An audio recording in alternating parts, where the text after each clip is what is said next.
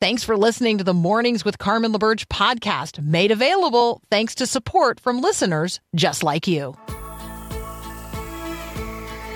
Your daily encouragement that God has the world in the hollow of his hand. This is Mornings with Carmen LaBerge on Faith Radio. If we're gonna fly, we fly like eagles, arms out wide. If we're gonna fear, we fear no evil.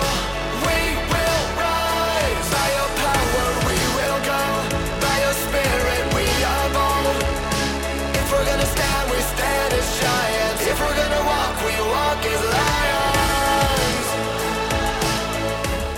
Well, good morning. It is the 6th of February, 2023. I'm Carmen LaBerge. Good morning. You're joining Mornings with Carmen here on the Faith Radio Network. Thank you so much for including me in your day.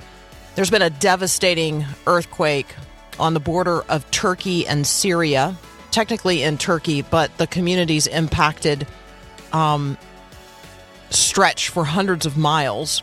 The death toll has surpassed some 1,300. Scenes, not only via media, but social media, of pancaked buildings across several cities, hospitals destroyed, roads impassable. And so even as people are pulled using very heavy equipment from the rubble, there's nowhere for many of them to be taken for treatment. The death toll is expected to rise probably dramatically. And we're going to discuss this situation with Mindy Belz at the top of hour 2 today. But I wanted to make you aware of what, in my estimation, is the most significant news of the day.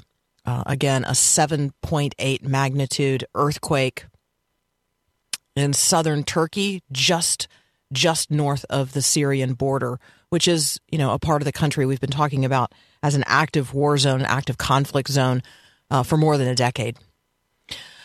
Today's Growing Your Faith verse of the day comes from 1 John chapter 4. We talked about a couple of verses from 1 John chapter 4 at the end of last week. And so as we read verses 18 and 19 today, I really want us to read this in the fuller context of 1 John 4, 7 to 21. And so I'm going to read the verse of the day, and then I'm going to read it in its context. So 1 John 4, 18 and 19. Such love, which is one of the reasons I have to provide context, because how could we start a conversation about a verse that talks about such love if we don't know what such love we're talking about? So there you go. Such love has no fear, because perfect love expels all fear. If we are afraid, it is a fear of punishment, and this shows that we've not fully experienced God's perfect love. We love each other because God first loved us. So that's 1 John 4, 18 and 19. Let's read it in its context. 1 John 4, 7 to 21. Dear friends, let us love one another, for love comes from God.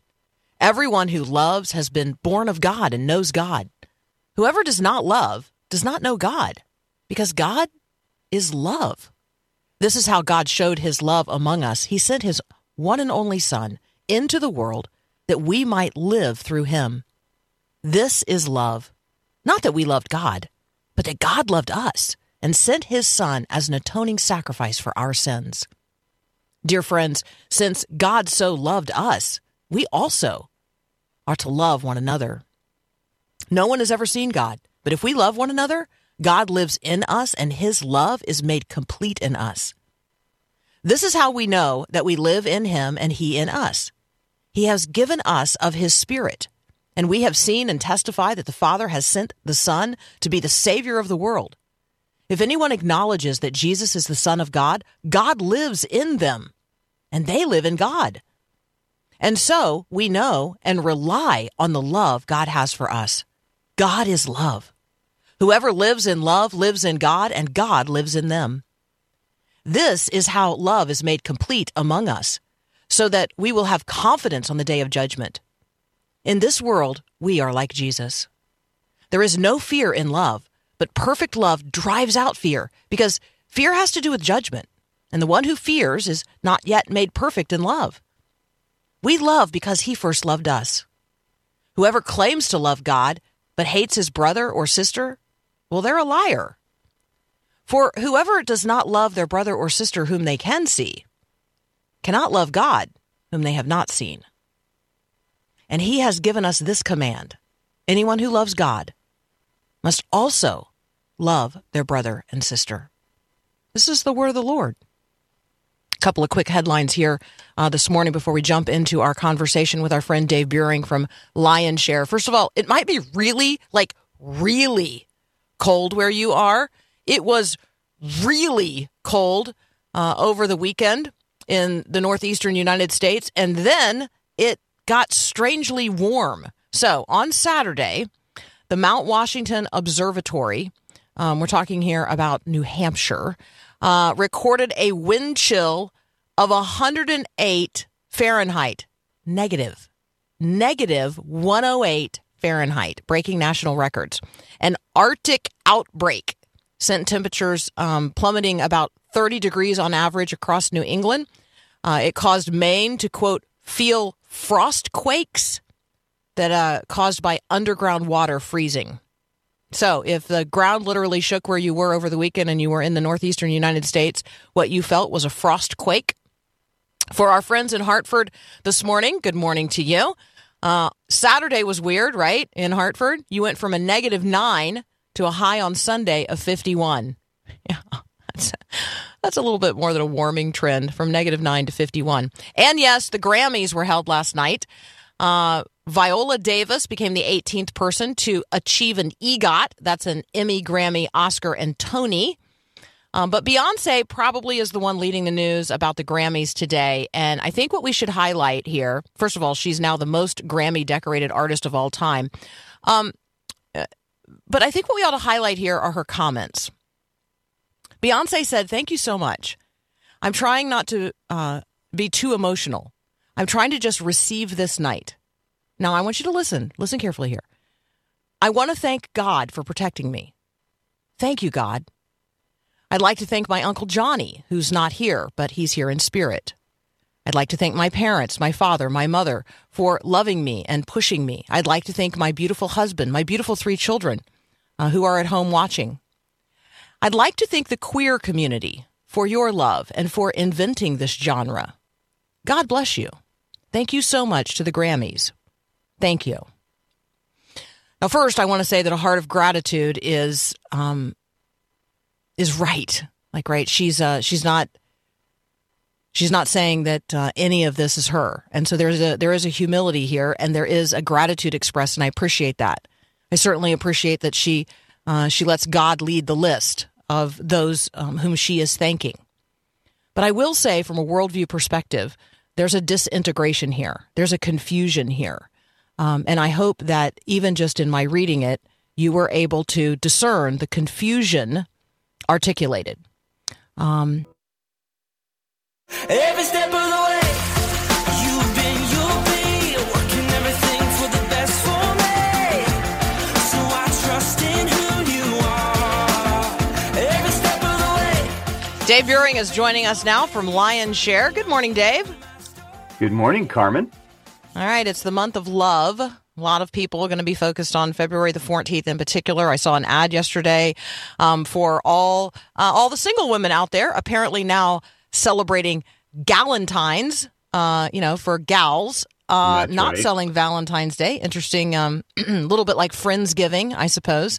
So Yes. Talk with us about love, particularly as God rehearses it for us in 1 Corinthians 13. Yeah, and I think it's interesting, you starting the show today with the earthquake, because you talk about a need for an expression of love for those people right here, right now. It's huge. And when we look at this whole thing of love, it's important to recognize that the context here that Paul is dealing with, where he's dealing with things of going on in the church, of everything from division to people sleeping with people they're not supposed to the way that they're handling communion wrong and, leaving people out. And it's in that context that he drops this whole thing on love. And the thing I like about 1 Corinthians 13 is this specific expressions of love. And Paul's not saying these are the only expressions of love, but he gives us a real sense of what this looks like and how, when we yield to the Holy Spirit in our lives, how Jesus can express love through us to those around us.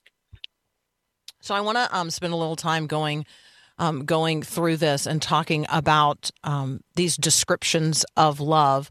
And so when we come back, Dave Buehring is going to help us unpack love that is patient, kind, not envious, not arrogant, not rude. Love that does not insist on its own way, is not irritable or resentful, does not rejoice at wrongdoing, but rejoices in the truth. Love that bears all things, believes all things, hopes all things, and endures all things. A love that never ends. You want some of that love this month? Stay tuned right here. You're listening to Mornings with Carmen. Thanks for listening to the podcast of Mornings with Carmen. As you know, this is a rebroadcast of the live radio show carried on the Faith Radio Network. There's a lot going on at Faith Radio. Tons of free resources just waiting for you and for you to share with others at myfaithradio.com. How does that all happen? Well, it happens through listener support. So Faith Radio, Mornings with Carmen, all available because of listener support from listeners, well, just like you. If you're a supporter, thank you so very much. If you'd like to become a supporter today, just visit myfaithradio.com. And again, thanks for being a part of what we do every day at Mornings with Carmen. Love is patient, love is kind, never jealous, free of pride. Continuing our conversation with Dave Buehring from Lionshare. You can find what we're talking about at lionshare.org. Dave, just walk us through 1 Corinthians 13 and help us understand God's love. Yeah, well, we'll dive into a few of these. I think one of the things for me, Carmen, that I learned when I was about 18 years of age as a young missionary with Youth of the Mission, and the first kind of definition of love that I learned was this: it's choosing someone else's highest good. And that became a very practical thing for me, choosing somebody else's highest good, regardless of what I thought, what I feel, how my relationship might be. It's choosing their highest good. And then Jesus tags on the thing of laying our life down for somebody. So I think if in the big picture, we think, what is love? It's choosing someone else's highest good, and it's laying our lives down for them. But when you get into the nitty gritty of it, I'll take a couple of these and then toss it back to you for your own thoughts. One is love is patient. This is one that I think a lot of us can wrestle with. It's interesting because in the original language in the New Testament was Greek. The meaning of this was patience with people, not just kind of life going on, but patience with people. And it's a specific kind of patience which refers to the restraint of power. In other words, when you have the right and or ability to pull a power play on someone, you choose not to. And you don't avenge yourself when you have the opportunity to. It's that kind of patience. And it's the patience of the father running towards the prodigal son who had the patience to wait for him to come. So I think love is patient is a great one to start with here. I'll pick another one or two. Love is kind. This kindness isn't just, being nice or polite. It means actually doing something beneficial or useful for somebody else. It's looking for ways to use what you might have, whether it's gifts or resources or opportunity, to bless somebody else. That's kindness. That's like a great thing we could all experience a little bit more here on the planet. I like this one as well. Love is not arrogant. Love doesn't operate out of arrogance fueled by its root, insecurity. Like oftentimes, I think we love, Carmen, out of insecurity because we want the bounce back, right? Hey, I really love you. And we set it up there because you're waiting for someone to say, and I love you too. Yeah, yeah. And it doesn't display itself. In other words, it's really very much there for the other person. It sees somebody else's value, contribution, and affirms and honors them. And I think that's a really important one when it comes to love, is that we pause to recognize the contribution of other people in our lives. That causes maybe a thank you for being in my life to come from our mouths. I appreciate pointing to something that we often say. And we say it in different contexts and maybe with different expectations. And sometimes we say it without really thinking about it. I don't know about you, Dave, but I sign off in phone calls with people, like people who I love, right? I sign off, hey, love you, instead of goodbye. Yeah. Paul Perot, who's producing this show, knows that. And from time to time, I sign off on professional phone calls the same way because I'm like, it's my Like, it's genuine, it's true. Yeah, of course it is. But in our culture, it's a little bit weird. And so I think that for Christians, not only expressing love in ways that are thoughtful and planned, it's just okay sometimes for us to just express love because it's just wells up within us in a way that we can't hardly resist. Yes. Talk with us about these two, about love not insisting on its own way and love not being irritable or resentful. Like these, I think these are really important for us in the culture today. Yeah. Yeah. And it is in light of kind of some entitlement world that we can live in, this not insisting on our own way. It's really interesting that he puts this in here. I think of Philippians 2, where Paul says, let each of you look out not only for his own interests, but also for the interests of others. And sometimes what this looks like is it's laying our lives down for somebody else. It's choosing to meet their needs, maybe even desires, over our own. Sometimes this means making decisions against ourselves. And so it's one of those things that, can be really, really practical for us, where, as a husband and a wife, it might be, like I enjoy football. I grew up playing it. I coached it. I enjoy it. But there's times that I need to lay my life down by just turning that off. Thank the Lord for DVRs, right? And turn it off so I can do something that Cheryl might want to go do. And she loves me enough to know that if she's not going to make plans on a Super Bowl, or if she knows my team, the Minnesota Vikings, are on TV, she doesn't make plans. She does the same thing, laying her life down for me. But if it's mutual, which is God's intention, see, then you're serving one another. The irritable part, I think, is a really big one. I agree with you on this. It's the meaning of it is not being easily provoked, and it doesn't trigger others' triggers. How's that? It's not being overly sensitive or touchy. Like, people don't feel like walking around eggshells around you. Like, it's just not a loving thing when people are having to gauge one's mood to see if they can be approached. And so how do you not be irritable? For me, when those kinds of things come, I just usually confess them to the Lord. And I know there's something else behind them and underneath them that I need to get before him and deal with. Yeah, not triggering others' triggers. Man, we certainly know how to provoke one another, right? But not necessarily do we know how to provoke one another to love and good deeds. So, yeah, that's a really helpful one. Love bears all things, believes all things, hopes all things, endures all things. Love never ends.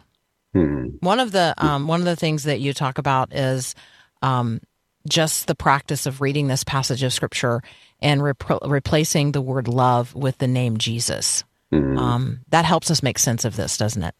It does. And it helps us understand how he sees us, feels about us. And again, if we go back to our definition of love is choosing someone else's highest good, like, think about that when you put the name of Jesus in, how he consistently chooses our highest good, even though we haven't earned it, we don't deserve it, because of attitudes and sin and selfishness and pride and all those things, yet he is consistent to us. And Carmen, I would say it's another huge conviction point when I do another thing and I put my own name in there. Is Dave patient? Is Dave kind? Does Dave believe all things? Is Dave arrogant? That's another, and I might just make sure I have time, because repentance will follow. And, but it's another way to be able to kind of look and see, all right, where am I in some of these areas? And I think what's important is not only doing a self-analysis on this, but whether it's a spouse, a dear friend, is having a conversation and saying, where do you see me in this? Not for criticism, but for growth. What areas this year could I grow in when it comes to expressing love? Well, and that gets to the reality that in the life of a Christian, where the Spirit is present and indwelling, love should be present as like fruit, as evidence of the Spirit's presence and work in my life. And so there's a bit of a fruit inspection going on here, thinking about what it says in Galatians 5. And so I think this is really good, Dave. So take, if you're listening right now, take this today as an exercise. You might need to carve out a little more time than, just a few minutes in the car in the parking lot, because this does take a minute to do. But turn to 1 Corinthians 13 and walk through the passage. Read what it says about love, the love of God, the nature of love, and then replace it, read it with Jesus as love. So Jesus is patient, Jesus is kind, Jesus does not envy, on and on and on. And then, as a measure of your own spiritual growth and maturity, see how it sounds when you put your own name in there. So, when is Carmen irritable or resentful? When does Carmen not believe all things, or not hope all things, or is not enduring in the midst of all things? Those are really good questions to ask us, or to ask ourselves, and then in a relationship with somebody else, to sort of test our own fruitfulness in this area of life. Wow, Dave, what a gift! Thank you so much. So much more there in that passage than just a wedding verse. Yeah, that's right. Indeed. Yeah. Thank you so much. Hey, next time, can we talk about friendship? Yeah, I'd love to. Yeah. A lot of folks interested in that topic. So next time Dave Buehring's with us, we're going to talk about the spheres of friendship. You can find what we talked about today and lots of really great resources at lionshare.org. You're listening to Mornings with Carmen. I'm Carmen LaBerge, and this is Faith Radio.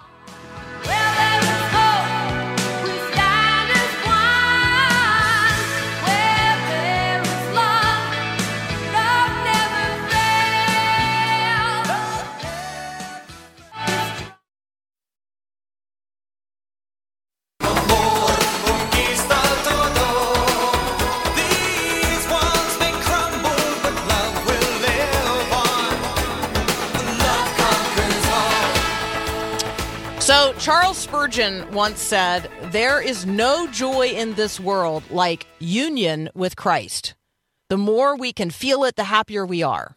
So what is union with Christ, and what is the state of your union with Christ? We're going to talk about the State of the Union here in just a moment with Adam Carrington. The President of the United States is going to deliver the State of the Union. That's the plan, tomorrow on Tuesday. But I really want us to just consider for a moment all of the places in the New Testament that talk about union with Christ and our union with Christ and in Christ. It's a dominant theme in terms of what it means to be a Christian, like what it means to abide in Christ and dwell in Him and have a union with Him. It really is at the center of salvation and sanctification. It's central to what we experience as Christians in the world. It's not about what we do. It's about who we are in Christ. So when I say union with Christ, and when I ask you what the state of your union with Christ is, how would you answer that question? What's the state of your union with Christ? Dr. Adam Carrington up next on the State of the Union. You're listening to Mornings with Carmen.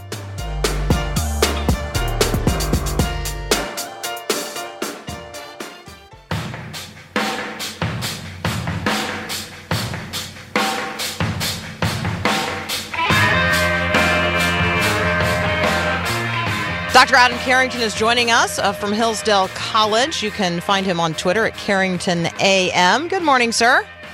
Good morning, Carmen. How are you? I'm well. All right. There is going to be, we make this assumption, but it's planned anyway. It's on the calendar. There is going to be a State of the Union address tomorrow night by the President of the United States. And so I thought it would be really fun to just have you address the State of the Union. Like if Adam Carrington were delivering the State of the Union, they tend to fall into like big subject matter categories. There's like the surveying of the current state of things, and then there's this casting a vision for the state of things to come. So would Dr. Adam Carrington be willing to offer us a sense of his own State of the Union address today? I think I could do that, even though the Constitution doesn't let me do it officially, unlike the president. And I think that it's something, though, that it's not bad for all Americans to do, to think about where are we, to take stock, almost like we do at New Year's each year. And one thing I think to do to say, how is the State of the Union now, is to ask by what standard? And the standard I would go back to is the Declaration of Independence, our statement of the American mind made by Thomas Jefferson. And that claim said that the purpose of government is to protect our unalienable rights that were given by God, and in particular to institute government as a result of that is in line with our safety and happiness. And I think those may be the two things to focus on when the Declaration says we want a society and government that we have safety in, and that we have a way of at least pursuing our happiness. I think that's what we should be talking about. And there are some good things that are happening in the country, and I don't want to deny those. The most recent job report, which was a huge surprise, that we have added over 500,000 jobs in 1 month, is not a bad thing, that people are finding work and that they're able to therefore have financial safety for their families, and then pursue some happiness that you can get with that financial stability. But I think that many are not experiencing the safety and happiness that they most need. And there's a whole list of things that the State of the Union we need to be concerned about. Inflation, obviously, being one of the worst, that over the last year, families have been making about the same amount of money and not able to make ends meet the same way because of the huge rise in gas prices, food prices, other things. And that is both a safety of the family and economic concern.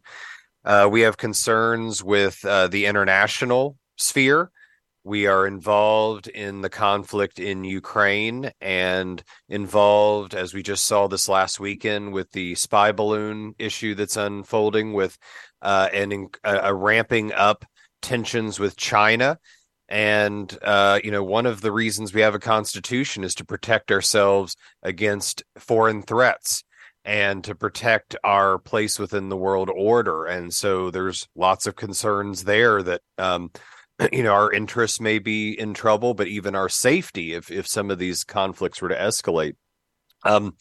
We have domestically, crime has continued to be an issue. Violent crime is still way higher than it was a few years ago, and that obviously makes people feel unsafe and hurts their lives and their property and even their liberty.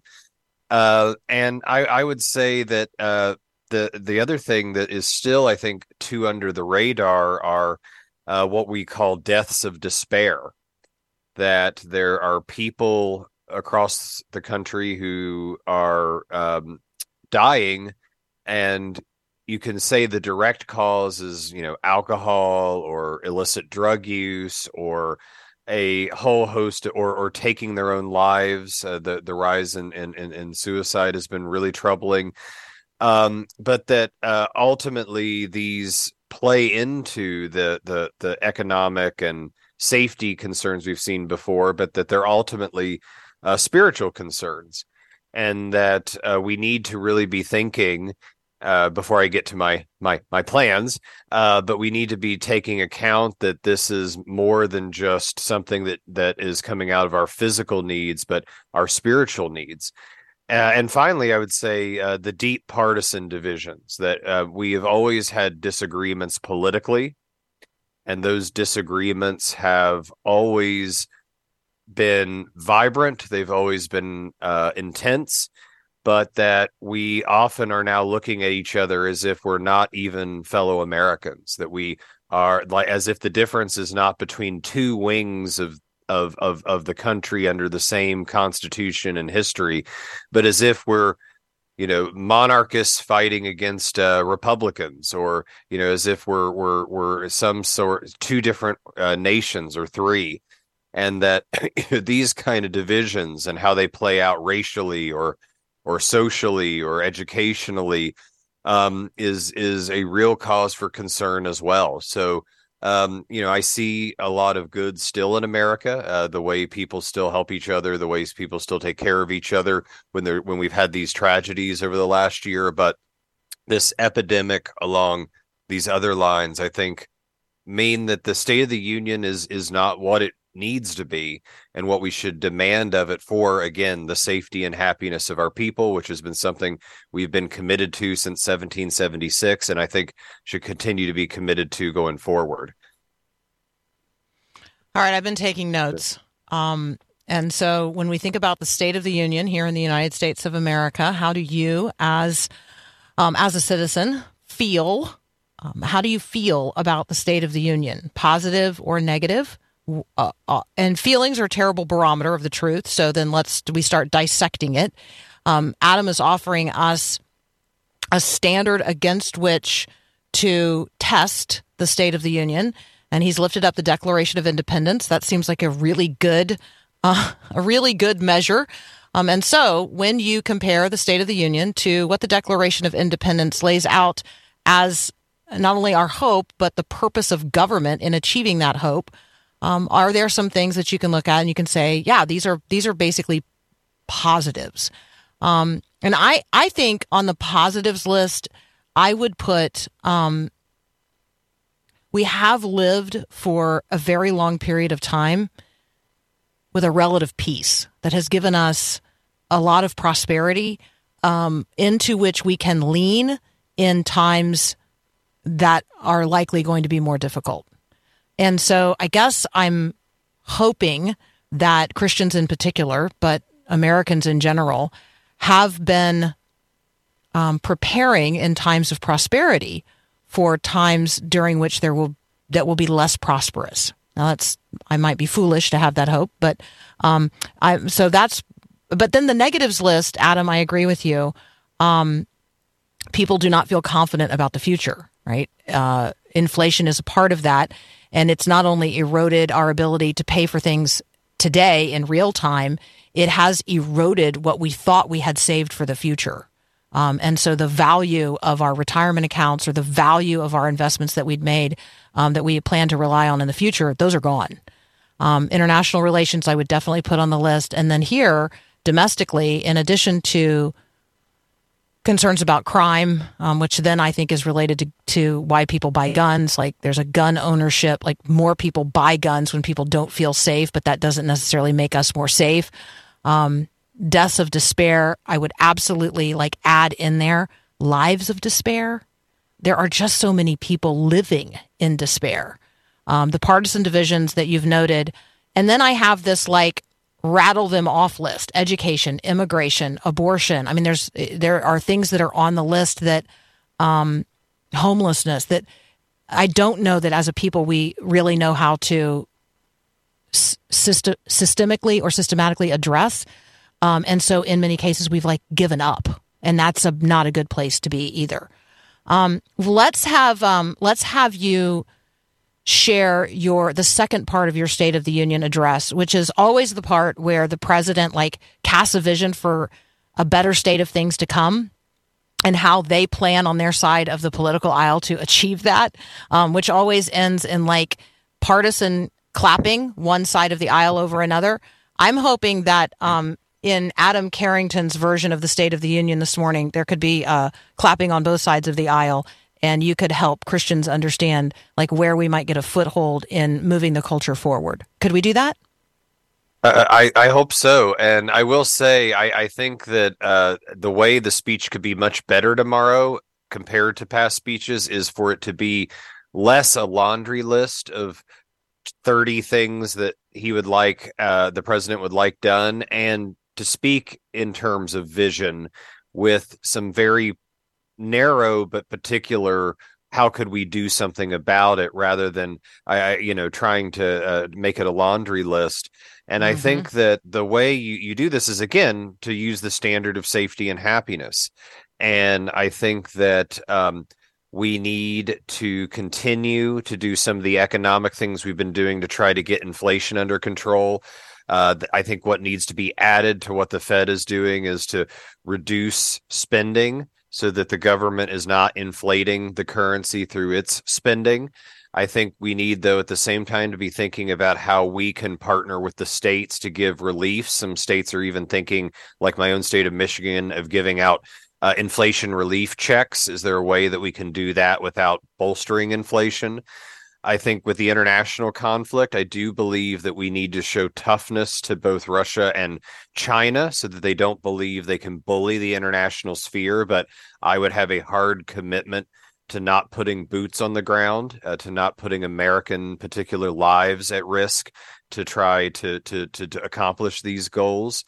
I think with some of the others, the idea of crime, I think we need to both make the police departments, beef them up, put more into policing to try to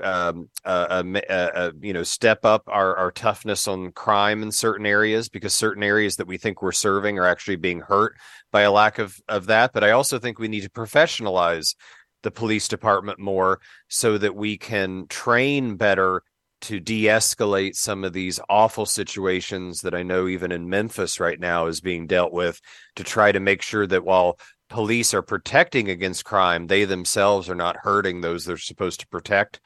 I would add with deaths of despair and even lives of despair, that something we need to add there is we need to have a better vision of human beings that is not so tied to the idea that they are just bodies that are seeking pleasure. I feel that we think that way too much about human beings, whether we mean to or not, and that we need to recognize and have real ways of providing and encouraging through our churches, which I think as a government we can at least encourage and ask them to do, but also I think there's ways we can concretely as a government really try to bring people together to spiritually help each other and to find, new hope in that.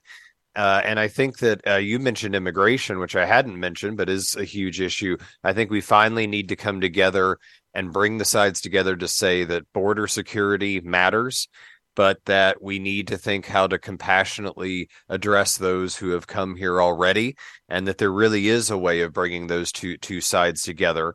And that if we put those things together, that we can have a safer country through crime, through the international sphere being brought together, and we can truly have a happier society by recognizing that we are people with souls, by really working to fight the conditions that are causing people to be so isolated. And I think maybe one more thing is, how can we cultivate again local and particular community rather than have national government be a way that intercedes and conflicts with that? I think if you put those things together, that's a decent vision. Yeah. That's so good. That's so good. All right, we're going to return to this conversation in just a moment. If you were going to put pencil to paper today and give a speech tomorrow night about the State of the Union, how would you compare the State of the Union today to the vision cast in the Declaration of Independence? How is our government functioning positively to protect our inalienable rights instituted by God? And how is our government providing for safety and the pursuit of happiness? And then where are places where things could be improved? And how would you cast a vision for that in your own family, in your own church, in your own community? Because after all, we are a government by and for the people. We're going to continue our conversation with Dr. Adam Carrington in just a moment. You're listening to Mornings with Carmen. Listen to Faith Radio live or on demand, no matter where you go. Download the free Faith Radio app at your app store today. Dr. Adam Carrington is with us. We're talking about the State of the Union and what it might sound like for you or I to deliver a State of the Union address. I think that as individual Christians, there is a spiritual opportunity every year at this time to consider the state of our union with Christ. Jim in Simsbury, Connecticut texted in on the text line, always open, 877-933-2484. I'd say the state of my union with Christ is growing but still woefully inadequate. Well, there you go, Jim. You are in Christ and with Christ, and he's going to help you today by the power of the Spirit to make your union with him a lived reality in the world that he so loves. Adam, let's continue this conversation a little bit further. Are there things in terms of we as individual citizens? Are there things that we can do to improve or advance the State of the Union? Oh, absolutely. And I think that one of the problems, if you go back to Alexis de Tocqueville when he was praising the American Republic in the 1830s, when he went as a Frenchman throughout the country, he said that a difference between Americans and, say, Frenchmen or the British is in France, if there's a problem, the French immediately go to the government for a solution. In England, they immediately go to a noble or lord to try to fix the problem. He says in America, what do? They pull themselves up and they get together as communities, as neighbors, and they form their own associations to try to address the problem. And that he found that to be an extraordinary good for several reasons. One, it created and sustained a kind of self-governing independence where you were dependent on your neighbors, but you weren't dependent on a distant, faraway government. It also really bound Americans together. I think part of these deaths of despair I was talking about is a kind of loneliness that we have, where we don't know who our neighbors are, and we're meant for community. God created us for it, and we're not experiencing it. And the idea of coming together to do so, I think it's still there in America and needs to be cultivated even more. And one place I'd point to, you mentioned abortion, is in the aftermath of Roe falling last summer, we just need to redouble our efforts at places like crisis pregnancy centers. Churches need to support them. Individuals need to volunteer and support them. It needs to be not just monetary or donating goods, but there's often parenting classes and counseling and other things that are offered to those at risk in the community. So I think those kind of things, working together in your local community to help those that are in crisis pregnancies or those who are at addiction clinics that are struggling with addiction, or all these other hosts of problems, pooling resources as people struggle with inflation. I think these are all ways that Americans can do themselves. And I think also they can model Christian love in how they talk about politics, because it doesn't mean that the greater politics doesn't matter, that elections don't matter.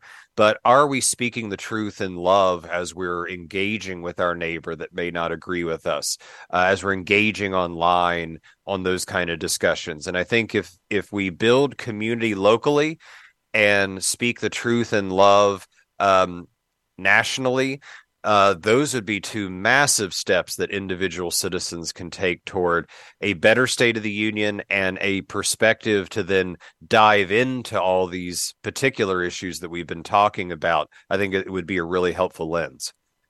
Yeah, investing. And that is not just financially, but in terms of prayer, time, talent, energy, organizational efforts. Yeah, I just think that's so wonderful. Invest locally. And then model Christian love. And then you can fill in the blank after that. Model Christian love in how you talk about politics. Model Christian love as you help your neighbor. Model Christian love as you build your local community. Model Christian love. That's so good. The state of our union would be vastly improved if the state of our individual union with Christ were expressed more fully all the time and everywhere. Adam, that's so good. Hey, we're going to celebrate the 50th anniversary of Schoolhouse Rock here in just a moment. Is there one you can still sing? I can still sing part of I'm Just a Bill, although nice. I'll admit the Saturday Night Live had a sketch making fun of executive orders that was a mock of that, and sometimes that gets in my head too. So no, okay. Schoolhouse Rock I'm very thankful for. I still have students when I'm trying to explain the legislative process or some of the other things, that's still some of their go-to. So I appreciate the groundwork it's laid still in students even today for me as I'm teaching what I teach. I love that. All right, be thinking about your favorite Schoolhouse Rock. Which one can you still sing? That's up next here on Mornings with Carmen.